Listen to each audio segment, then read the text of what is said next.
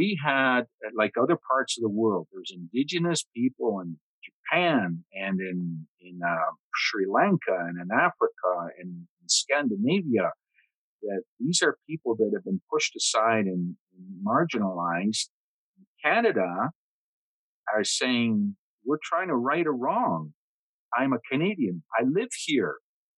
My family wasn't here in 1830, but I'm here in 2021, and I can be part of the solution. Poland, things that come to mind, not a whole lot, no. Poland, probably not a whole lot. Polish sausage. No, I don't know anything about that country. Poland, sausages, pierogies. Is that it? We hope it's not. That's what we're going to try to show you.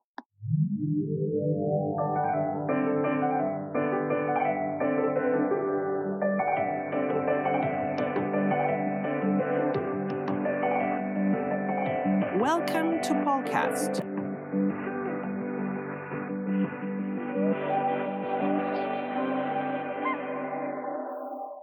Hi, this is Małgorzata Bonikowska, your host, and you're listening to episode 83 of Polcast, recorded and produced by me in Toronto. Polcast is the first ever English language podcast, not only about Poland, but also about Poles around the world and other people related to Poland. This is not a Wikipedia type of podcast. I share with you stories of people with some link to Poland, some connection, sometimes most unexpected, like my favorite polyglot black friend Moses from Cincinnati, who fell in love with our Polish language. Some of my interviewees are famous people and others are not, but each one is special and can serve as inspiration to all of us. For the last few months, Canada has been discussed all over the world. This time, not because of its beautiful nature, its openness to immigrants, progressive law, or polite people.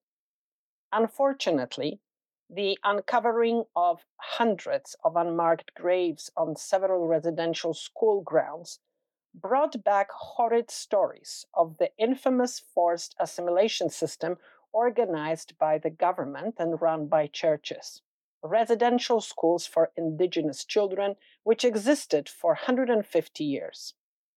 We Canadians have known, or at least should have known about it since at least 2015, when the Truth and Reconciliation Commission finished its 6 years of meticulous work, collecting reports of over 7,000 Indigenous residential school survivors, and when it filed its chilling report with 94 recommendations, calling the system cultural genocide.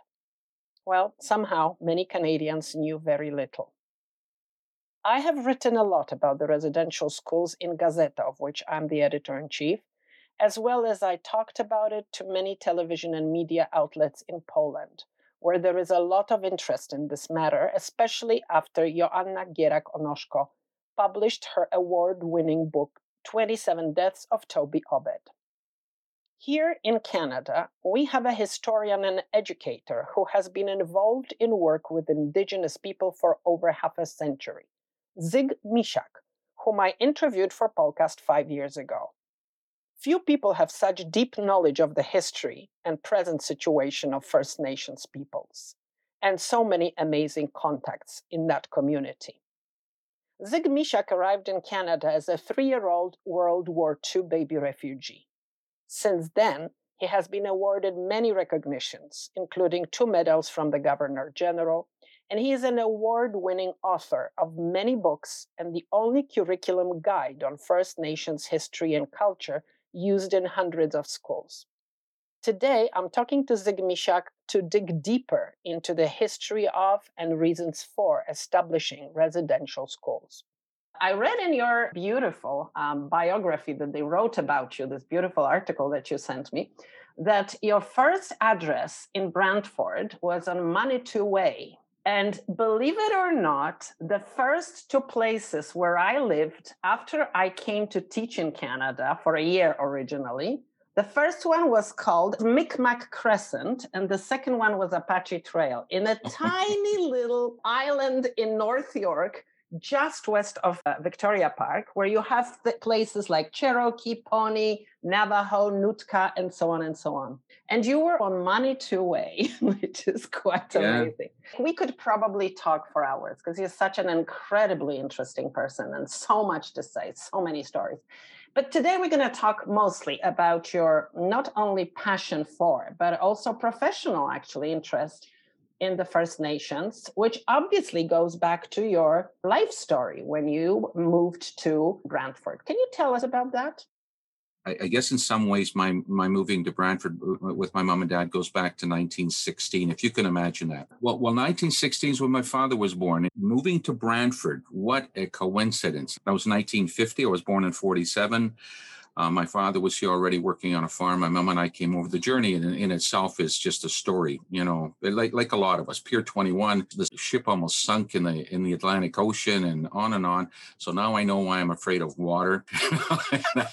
When we moved to Brantford, in the roughest part of the city, I couldn't speak English and I was subjected to all kinds of abuses, you know, the way I looked and that too. I couldn't understand then.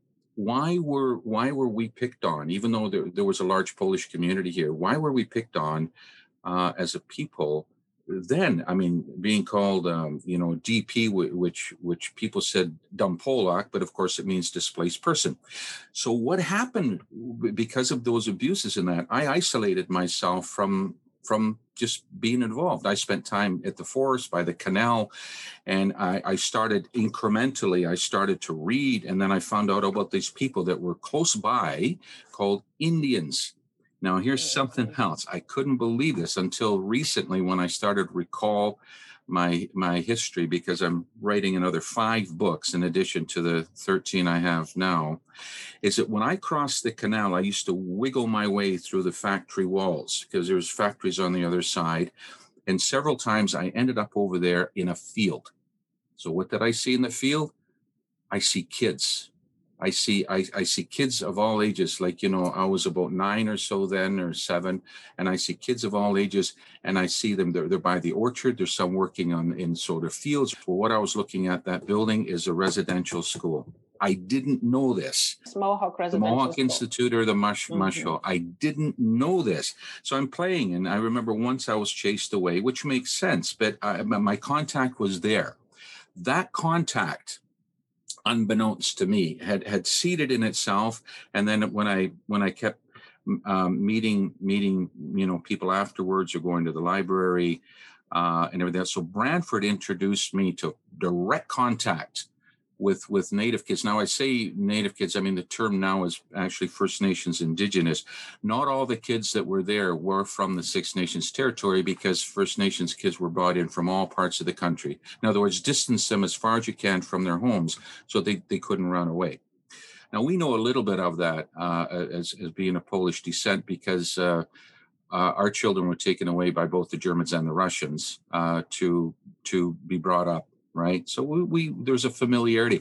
That familiarity between us losing our country for 150 years before the end of the World War I and being occupied again, and then being, I'm going to say betrayed. I got to call a spade, handed over to another country and occupied for, you know, another several decades, is not that much different than what happened to my friends and allies, the Haudenosaunee, when during the American Revolution, they lost their lands and were forced to move up north of the Great Lakes and the rivers. Not dissimilar. I'll go back to moving to Brantford and why my interest in First Nations, in particular the Six Nations, or Haudenosaunee, that they refer to them themselves.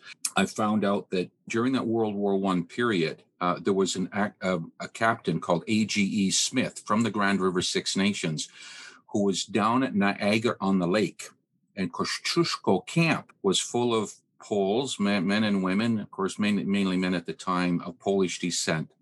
He was from the Six Nations, and son of a gun, he was one of the officers that was training Poles that eventually went over to Europe, and he went to Europe with them. After the war, he got the Order of the Black Star for helping people of Polish descent go over there. So indirectly, the Six Nations, indirectly, in a small way, were responsible for Poland achieving its independence, but directly, Canada was responsible for Poles, to achieve independence, because that number of soldiers, coupled with the soldiers that were there already of Polish descent and French and so on, became quite an army, to deal with. So that goes back that far. So as I started meeting people over the years, now I've been involved with them, as you know, probably for over half a century. That's hard for me to swallow because then I have to accept my own age. So I became passionately interested in their history and culture. And over the years, I met elders and I met clan mothers. And I would say right now, if I made a list, that most of my friends are from there. I'm so proud of that. I took up the torch, I guess, so to speak, because I wanted to learn from them and making notes. And then, of course, getting involved with historic reenacting, which I had been for 40 years, meaning as a British soldier during the American Revolution and the War of 1812.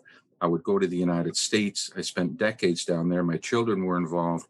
That added, because I met a lot of First Nations people there, I could see firsthand the forts and the reasons and then sort of what led to residential schools, I guess, post the War of 1812. Zig, what was the War of 1812? Well, the War of 1812 is when the United States challenged the British once again, which is, shortly after the American Revolution, when the colonies had challenged the British there and the British left the United States and kind of moved up to Upper Canada and Lower Canada. And the War of 1812, it's called the War of 1812. It lasted, about 2.5 years. And it was the Americans, again, challenging the British by actually attacking them. So they moved across the borders at Detroit into Upper Canada, across the Niagara region. They threatened not only the British territory, but also the Six Nations that were along the Grand. So it was called the War of 1812. That ended officially at the end of December 1814, but into January, February, because of a battle that took place in the United States in New Orleans. They got the news late. The territories now were open. The United States had free reign to go out and do whatever they wanted. War was over, and their enemy now, or unwanted ally, were the First Nations people. And one of the solutions to get rid of the territories, or maybe take a culture that people felt, like the government felt, could be amalgamated into getting away from their hunting, and they could be, tradespeople, all kinds of things that Europeans would be doing. So put them in schools.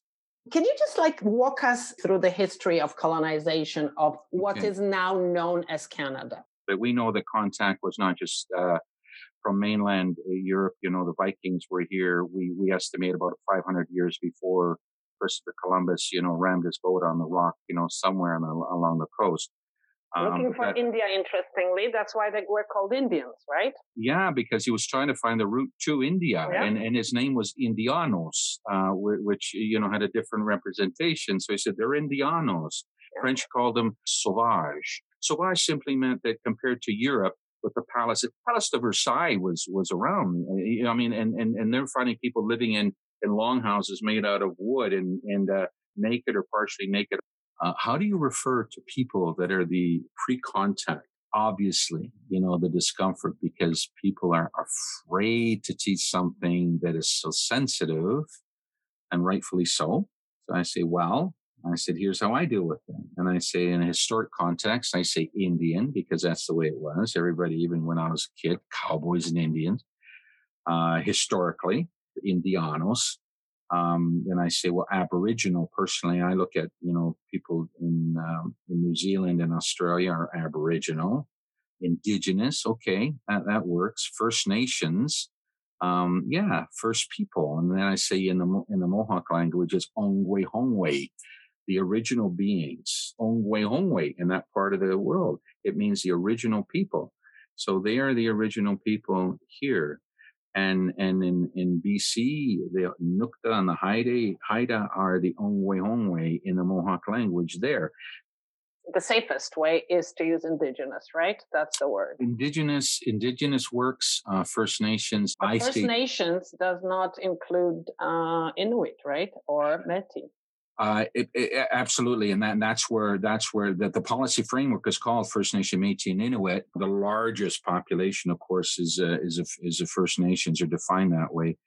So I think I try to get in Métis and Inuit wherever I can. Of course, in my definitions, Métis is depending if you're talking to somebody, because it means mixed blood. Métis have a unique situation and identified as mixed blood, but in Europe, most of us mixed blood of some sort. So in a way, by definition, we're kind of not Métis. We're mixed blood. The women were the givers. They were the protectors of life. They were the child bearers. They were the ones that when they actually took care of the plants and so on and so forth, because they it's Mother Earth. And the men were out there chasing animals and defending. So you could say that socially there was complete equality of the sexes. Yes, like everybody had their own role, but nobody was superior. There was an absolute sharing and equality depending on a situation. Very quickly, if there was a pending danger and somebody was going to be known to coming in and they're coming in to attack the village, the warriors would be stepping forward, and then there's war chiefs who would be making the decisions. The council they were called peace chiefs for a reason, because during time of peace they were making decisions, but they were given the information from the clan mothers. So there was this contrast. Europeans come in, they have armor and guns and everything else too. And of course, these people are looking through the bushes and they're seeing these incredible things, like they're seeing UFOs, unidentified, maybe not flying objects, but sailing objects, USOs. And these things, and people are coming off completely like white, bearded and that. And the First Nations people are lined up along the forest, and the women are behind them. Here's how it starts. The women are behind them because why? Because the men are protecting them. So when the Europeans look at them, they say, oh, yeah, the women here are subservient, just like they are in Europe, and here's where it starts. And then, of course, look at them. They're naked. They're living in this and that. Bad people. Take advantage. Let's find out what there is of value. So they found out fur was valuable. Down south, of course, with the Incas and the Aztecs, they found gold. Up here, there wasn't. There was a difference in the sort of advancement north-south on North America, Central and South. And so up here, it's like, what can we find? Tons of trees. Europe was kind of, trees going down. They found out some new foods like squash, corn. So they set up these little villages and, on land that obviously was occupied by somebody else. They didn't have ownership here. It was occupation. And Europeans, we had forts. And we were already fighting for centuries, right, over in Europe. They can see this difference coming over. And as time went on, wars broke out. Then it was, we'll give them something and say, can we just settle here? And settlement suddenly became an occupation. And then if you had an issue with that, then there would be a war. But because of the fur trade mainly, is that the First Nations people were pulled apart inside it. French and Indian War, for example, France was virtually kicked out. Britain became the occupier, and they had a different strategy. French were a little bit more tolerant. British were a little bit more controlling. American Revolution, the colonies suddenly had an issue with British occupation. Of course, there were wars going on in Europe at the time around the American Revolution. Who was over there? This little guy, Napoleon, had his own issues, and England and France and that too were fighting. That was brought over here. The British retreated. They weren't defeated. They could have taken over. They could have kept on the colony, but they retreated, in my opinion. And I do heavy reenacting with the American Revolution. Right? So 20 years later, just like between World War I, World War II, the Americans decided to take a shot at Britain again up north. More wars in Europe. The First Nations during the American Revolution, they had a lot of warriors. They still had influence, diminished around the War of 1812 because already the lands, 20 million acres in and around the Finger Lakes, they were removed from that, put on little territories that people called reserves. I prefer territory. They were fragmented. The Americans, June 18th, declared war. We have the Six Nations sitting on the Grand River. We have the Six Nations on the other side of the Niagara River, Seneca, Tuscarora, and that who are sitting there. They're saying, oh, no, not again. Like, we didn't want that American Revolutionary War. And now look they're at it once more, and they're asking us to get involved.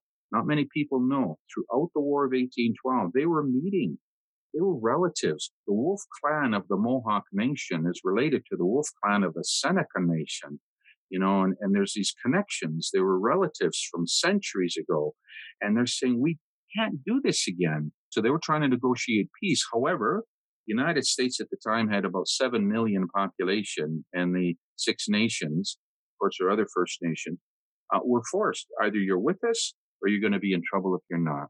Long and short, with the limited number, I mean, there were only a few thousand regular British soldiers here, and there were a lot of Americans up here that the Brits didn't know were going to go on their side or not, because they came in after the American Revolution and were settlers. They didn't fight against the British, which was fortunate. And then, of course, First Nations involved. But after the War of 1812, the significance as people that could direct them to trading beaver, trees, it didn't matter. The settlers were here in great numbers already and had that under control. The relevance as far as warriors didn't matter. After the War of 1812, the Americans practiced what they call the manifest destiny. They just steamrolled over into First Nations territory. They were more violent than the Brits here. Here, Brits made treaties. Treaties. You're now going to go live on these little parcels of land. We'll give you this. We'll give you that for giving up this and giving up that. I know here, the parcel that was given to them was about 820,000 acres. So over 200 years, the land had, if you have a lawyer and I don't, it's likely I'm going to get screwed, pardon the language, and so that's what happened. Or settlement, I'm going to settle here, and they would give them a bushel of corn every year, like a token thing. Right after that, we don't need them anymore. And around 1830, I think the first residential school was set up, directed by the government, which has to be made clear. The American government and the British at the time, it was identical. The school system, residential school system. So who do you put that trust into? Well, churches. Take the Indian out of the child means remove their stories of creation, take away their medicine bags, cut their hair, take their clothes away, and domesticate them in the style of a European. The children as young as, a couple of years old, or the girls were taught domestic chores, and the boys were, repairing machinery. So you could say that the fact that they wanted to either use them or that they wanted to get rid of them started much earlier than the residential schools. Yeah, that's my sense as a historian, is seeing that, and it makes sense when I look around history around the world too. Once something has diminished in value, it's like a tool. You have a tool that you found useful for a particular project, and suddenly it's of no use anymore. You either put it on the shelf, you give it away, or you shape it into something else. And that's really what happened. Was they became not an asset any longer. Then they became a burden. Put them on their piece of land so the rest of it can be occupied at will by the dominating, force. Then it was, Great Britain. And then you put them on schools. So I think there's two things there. Teach them the way of the European. The other part of it was the process was taking place that like potlatches or their ceremonies out in the West Coast. And even here, in the early 20s, 1921, RCMP came in and took away wampum belts. They say, you're not practicing your ceremonies anymore. So they took it from the little ones and they started fragmenting the elders and separating the elders, instituted what's called the elected council, which is run and funded by the government. But in the council, there's First Nations people. And, there was funding. So it says, if you want funding, then here's our rules. You follow our rules. So between the residential schools and fragmenting the elders, what's in between over time? Culture becomes assimilated. So, people say it's cultural genocide. Suddenly looks like the whole country is waking up today. Yeah. But the 94 recommendations of the commission were published in 2015. There was an apology from Prime Minister Harper. It's not like we have not known. So my question to you as a writer and educator is, how much of that was taught throughout the years? Very little. Recently, I know this from educators screaming, hurry up with that guide of yours. Like, we want that. We want books, because there's nothing out there that's a value. See, a lot of it's American. Yeah, it's not relevant in much detail, to Canadians, so on. But overall, in the system, is what you do is you say, American Revolution, this happened, War of 1812, they were allies, and suddenly that was over, and we la-di-da through the 19th century. There were soldiers during World War I, there were soldiers during World War II, and I have them because I'm writing a book on Remembrance Day. It's called Remember to Remember, because I think we're forgetting. So you don't talk much about, they had a creation story. Were they sacrificing like we see the Aztecs and the Incas, and they used to, take the hearts out of people? They didn't do that here. So you don't acknowledge the fact that they had a creator, that they were kind and appreciative, that when they downed a deer, that they prayed and so on. You don't give them credit for having families. You don't give them credit for having a governance. Benjamin Franklin wrote a book. He acknowledged the Haudenosaunee, the Constitution of the United States. Elements were taken out. So do you acknowledge that the Constitution of the United States, do you make that public? The people that we jumped on, the people that we displaced, the people that we killed, you say, these are these wonderful, good people. No, you demonize them. They're running around a wagon train. They're scalping people and everything else, do all that kind of stuff through movies. And here's the other side. When you take 150 years of removing that oral history, suddenly these kids that are in the residential schools, there's no elder that's talking to them about the stories that went on for millennia, 2 millennia. No, it's broken. So where are the stories? Where are these stories about how our system was functioning, our clans, the 150 years? They lost their own history and culture. The elders who hung on after that displacement and taking away the music and the wampum belts and all that kind of stuff, they were suddenly dying, and they weren't able to connect with the children. Now, of course, we know they've gone into the post-secondary school education system. They have lawyers. They have, you can see that. I see that. I've seen it in my lifetime. I've seen educators. I've seen they're trying to get the handle on their own stuff. For 150 years, if we didn't hold on to something, if we didn't have our little boxes of information, somebody could say, here, have your country back. What? What do we do with it? What do we know about it? But it's similar that way. And that's why I say in my own mind, my own heritage, my own background allows me to understand better what's going on here. And then being able to be a non-native voice. As I say, I speak about, but not for. So now what I found over my half century is that, unbeknownst to me, the elders that I'd been speaking to that are gone, the oral history that I'd listened to, and then looking at all the books and everything else, putting it out in a way that I understand it, it seems to be accepted by people, First Nations and non, especially First Nations, which to me is an incredible comfort. And I'll tell you, an incredible responsibility. It's not just the children. It's the mums and dads that lost their children, and it's the culture as a whole. Very much the same that I've been an advocate for veterans, Polish veterans, war veterans. It wasn't just the soldiers that were out there and the nurses. It was the people that were back home. In our case, the war was right in our backyard. In their case too, but it's the survivors as well. That's important. I want to bring that together. It's not just the children. The children, of course, is tragic, right, with that, but it's the mums and dads that never got the children back. We have to remember. Right. But why now? Why do we talk about communities in 2021 that don't have drinking water, where the conditions on the reserves are really horrifying, the living conditions, housing, and so on and so on? There's very high suicide rate among young people. Why? Why is it still going on? Tell me, Zig. It stuns me. The why is I wish maybe I shouldn't, because I'd probably get violent.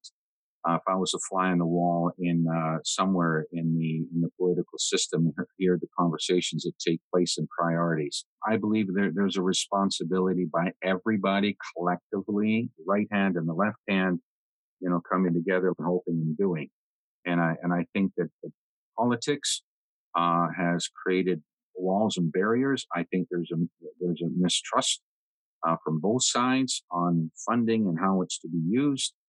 I think the fragmentation from the First Nation, Métis, and Inuit, I think now clearly people spoke and they've risen and they've spoken and they said, not only are we looking at our children and accountability, but that accountability then has all these little prongs coming down, like we say, the water, the health, the accommodations, the education, and so on. Then, of course, there's people that say too, so we have treaties.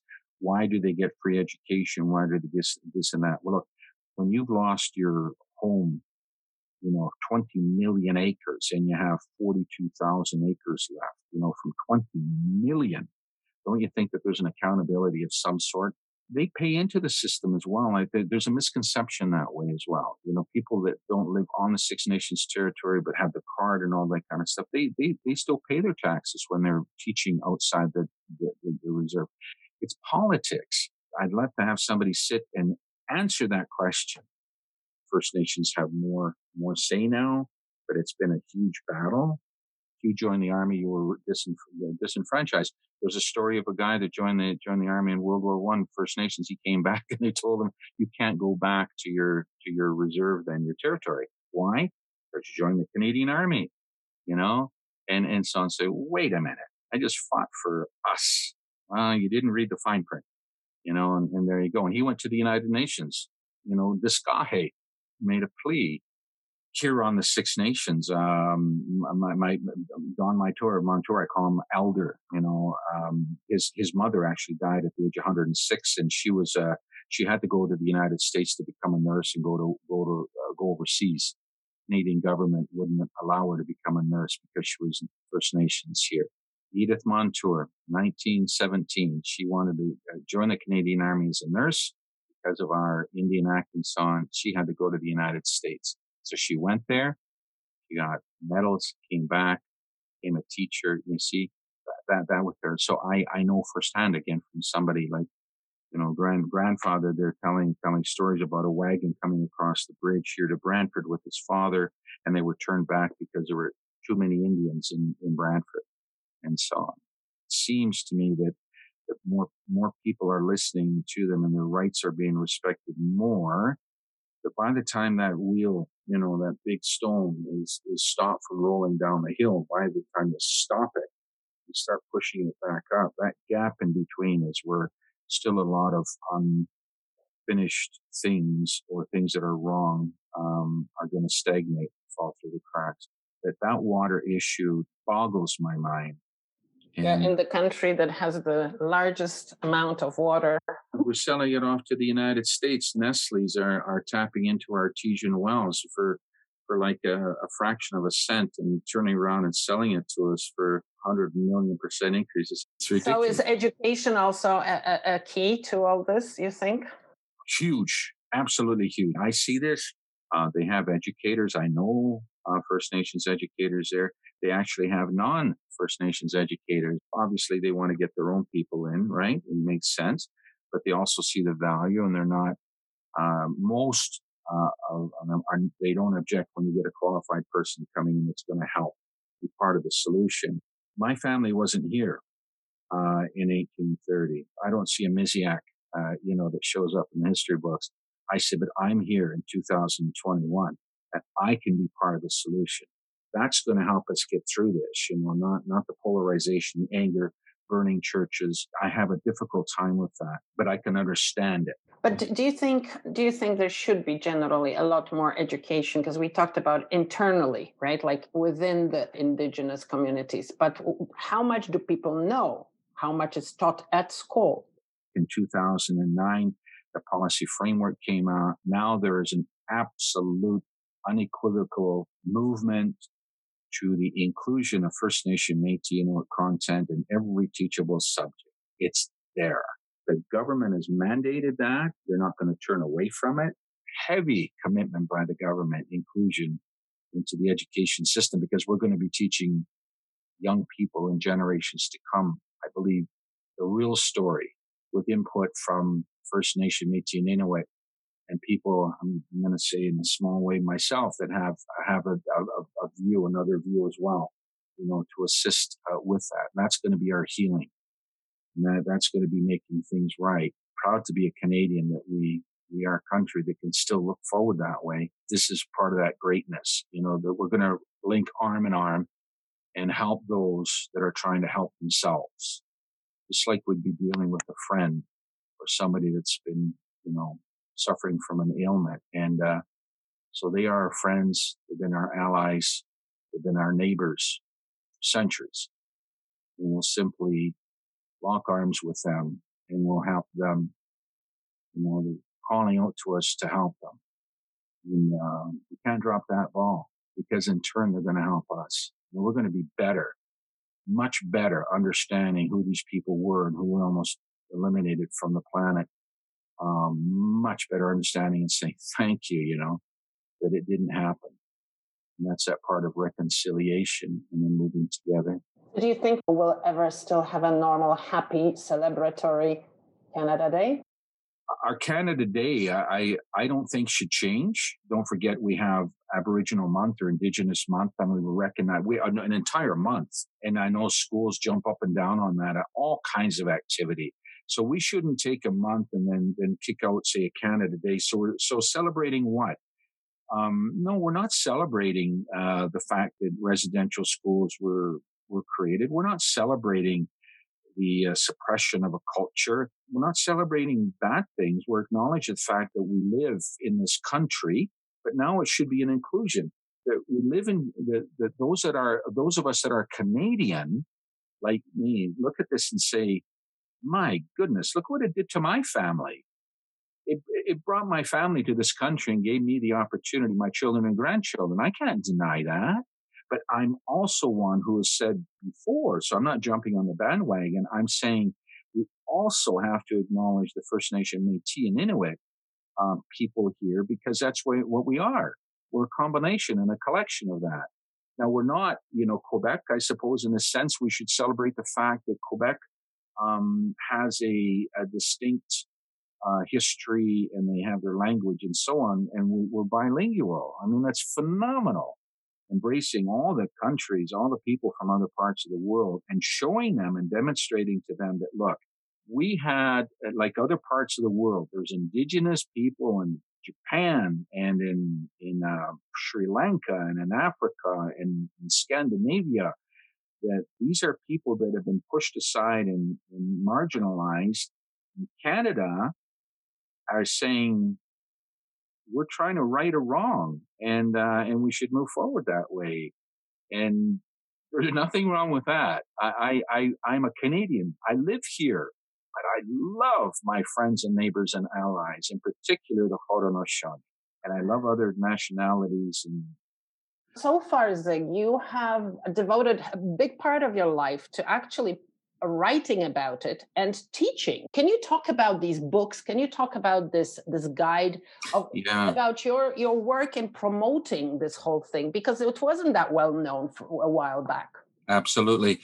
Coincidence? I'll tell you, my friend Ray Sky and I were in Toronto at some presentation, I can't remember, but we were walking through a building and we heard something about First Nation, Métis, Inuit Education Policy Framework. We both put the brakes on, looked through a door and saw a whole bunch of people up there looking at somebody on the podium. But what it was somebody from the ministry announcing to the schools that it was going to be mandated that across the what do you call it? C to C to C, that it was going to be mandated over time, that it was that in the school curriculum, every teachable subject, history and geography is a given, but art. So we took a sample of this thing that they were talking about, and on the way home, Ray was reading it, and I said, "Holy smokes, Ray!" I said, "Here's an opportunity to take what we have, like your writings and your art, all of these things, blend it, me, you, native, non-native." I said, "We're going to do this." So it took a couple of months. Finally, we put this thing together. This was when? This was in 2009, 12 years ago. And it was said, so what we're going to do is we're going to do this for our school boards, because we're right next door to the Six Nations. And I knew people on both boards. So we went to the boards. My friend saw the value of it. And so both boards bought into it, and they used it as a tool as people on the Six Nations territory. They looked at it as well and said, there's so much interesting stuff in here, that it was the first guide of its sort in Canada. Well, of course, being an independent and, not the big player, I had an advantage by one phone call at a time to reach 723 schools, school boards, individual people, First Nations communities. About 24, I guess, First Nations communities heard of the guide and they ordered it up, including a few down in the United States and so on. So that was the writing. And then coupled with that, and having gone to schools to mentor the teachers, going in class and speaking to students, whether it's elementary or post-secondary school, I had this excitement in me and be able to demonstrate this. At the same time, I heard teachers are saying, we don't have other books that we can trust. So I said, well, I'll think on that. So my experiences yeah, exactly. So as a reenactor in 2009, I was already the chairman of the War of 1812 200th anniversary that was coming up in 2012. I was sitting on PBS's advisory board because they wanted me to give them some advice on First Nations involvement. So what did I do? My first book, second book actually, was War of 1812, highlighting Native nations. And it became one of the two books that the ministry in Ontario had recommended as being what they had endorsed. So I started writing books. The biography of Jay Silverheels. Baby boomers know that he was the Tonto, the original Tonto. I met him when I was 10 at a parade. I know family on the Six Nations, and his family said, if anybody can write that book, you can. From the Lone Ranger series going back, like baby boomers in particular, and Lone Ranger series in late 1950s, early 1960s. And so anyway, I wrote that, and then I started to write, I wrote Wampum, the story of Shaylin the Clam, to introduce people to Wampum, which was really relevant because it's oral as opposed to written. Wampum are made out of shells. It's called the Guahog shell. So the First Nations people found these pre-contact, and they broke them, and the process was amazing. They had to polish them, they had to make them cylindrical, then they had to drill a doggone hole in the center without modern tools. Blows me away when I think about that. They made these belts, like they strung them together vertically. So you might get a vertical, say about 8 inches high. They were approximately 3/4 of an inch or half an inch tall. So they would be equal lengths. They would make vertical strings, and they would sew them together. So you had your vertical string into a horizontal string, and they would create patterns on there. So between them, they negotiated treaties, they negotiated agreements on land, and sometimes just the string, just the vertical portion was called a wampum string. Then and runners would carry those like a little message. So they were told, for example, go to this particular village, deliver this message that we're going to have a meeting of, say, the council. All the nations would come together. So they became equivalent, I guess, to money in a sense, where people say, no, wampum was money. No, it wasn't. To Europeans, it was say a currency in a sense, but to First Nations people, it was a valuable item. And now I've finished 6 of 9. I'm writing about the clans. There's 9 clans in the Haudenosaunee, or Six Nations, culture.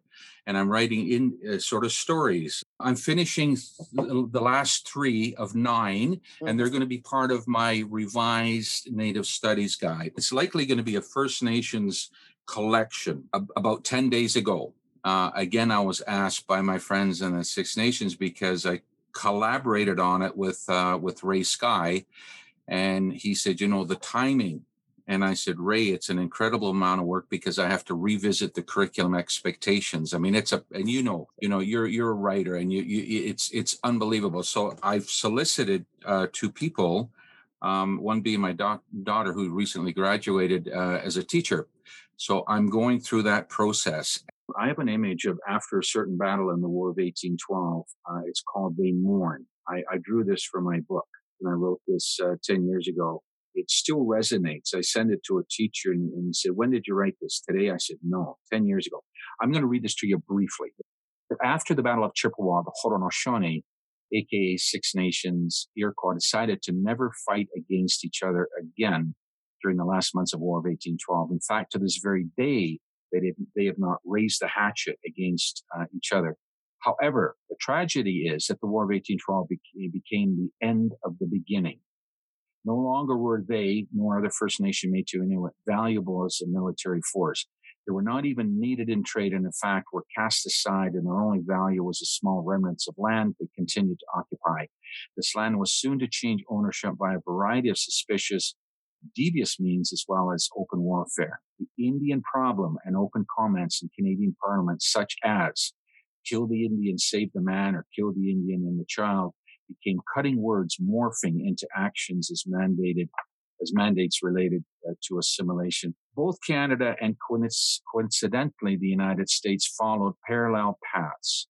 Not a great consolation, but it has to be stated that all-out war was not a path that Canada followed, unlike the United States. And I give an example, Custer's Last Stand, when he went into attack. While the federal residential school system began around 1883, it actually began earlier, the origins of the residential school system can be traced to as early as 1830, long before Confederation in 1867, when the Anglican Church established a residential school in Brantford. Children as young as 5 years old were brought into the system. Take a look at a kindergarten class in your own school and imagine the process. You, as a child, are picked up by a car or truck, and as you look back, you see your parents and or your siblings waving goodbye to you.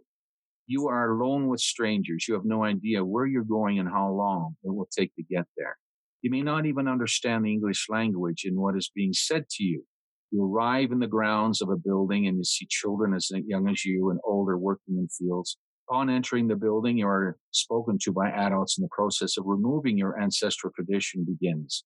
Your hair is cut, your medicine bag around your neck is removed. As other such things, you're given a uniform after your own clothes are taken away. You are forbidden to speak your mother tongue, directed to bed in a large room, and then guided to follow a strict set of rules that you will be expected to live with for the next 10 years. If the first peoples of this part of the world could be absorbed into the society of the conquering people, then eventually the small parcels of land they occupy would disappear, as would they. They, as well as all future newcomers to Canada, would be reading about themselves in history books. Even though potlatches and longhouses and other such structures were raided and banned in order to silence the elders, breaking any continuity of passing along their history or culture onto future generations, including having no right to vote or even hire an independent lawyer, or losing their native rights if they join the army or somehow manage to pursue post-secondary education. The embers burnt low, but they did not extinguish. Years went on, and the system flourished, but in the mid-20th century, they began to change. What once seemed to be the beginning of the end had now showed signs of a new beginning. First Nation Métis and Inuit were using the system to their advantage. They were producing an ever-increasing number of lawyers and doctors and teachers and other professional people, including trades and much more.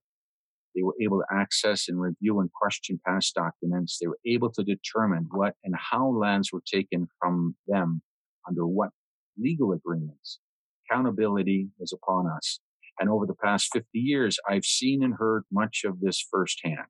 As a newcomer, World War II baby refugee to Canada, 1950, I fell in love with the history and culture of the Haudenosaunee, and as years went by and my research intensified, coupled with conversation with many elders, I was formulating a strong, authentic, and solid commentary myself.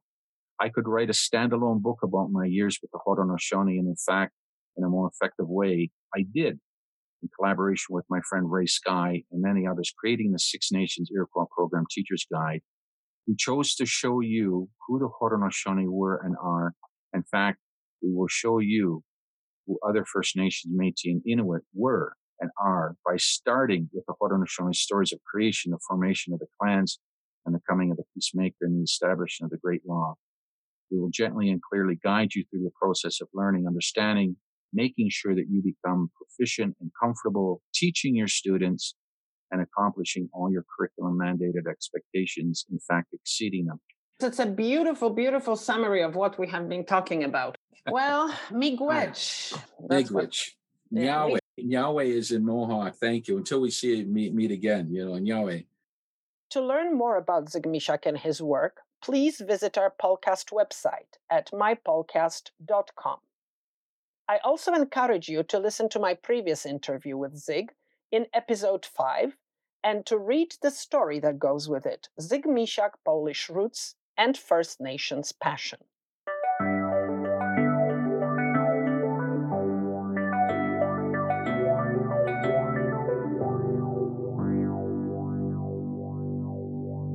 Let me also tell you about a daily service that Polcast offers to those of you who are Facebook users. I track everything written about Poland in English, online articles published in many countries by many media outlets. Of course, only those that are reliable, no fake news here. I encourage you to visit our Polcast Facebook page every day.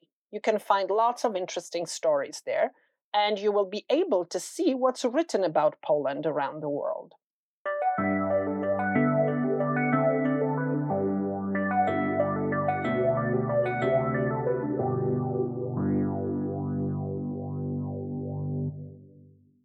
Polcast and I would love your financial support, hence the crowdfunding campaign.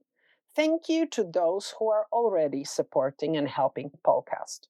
Like all other podcasts, this one also depends on its listeners. What is free for you to listen to is not free to make. You have to pay for the server, MailChimp to send newsletters, for the equipment, and last but not least, all the work that goes into producing it. Would you take me out for a coffee or a donut once a month, or maybe for lunch? If you would, but you cannot because we are too far apart, please support Polcast with the equivalent of that. Go to mypolcast.com/support and make a pledge. I will be very, very grateful.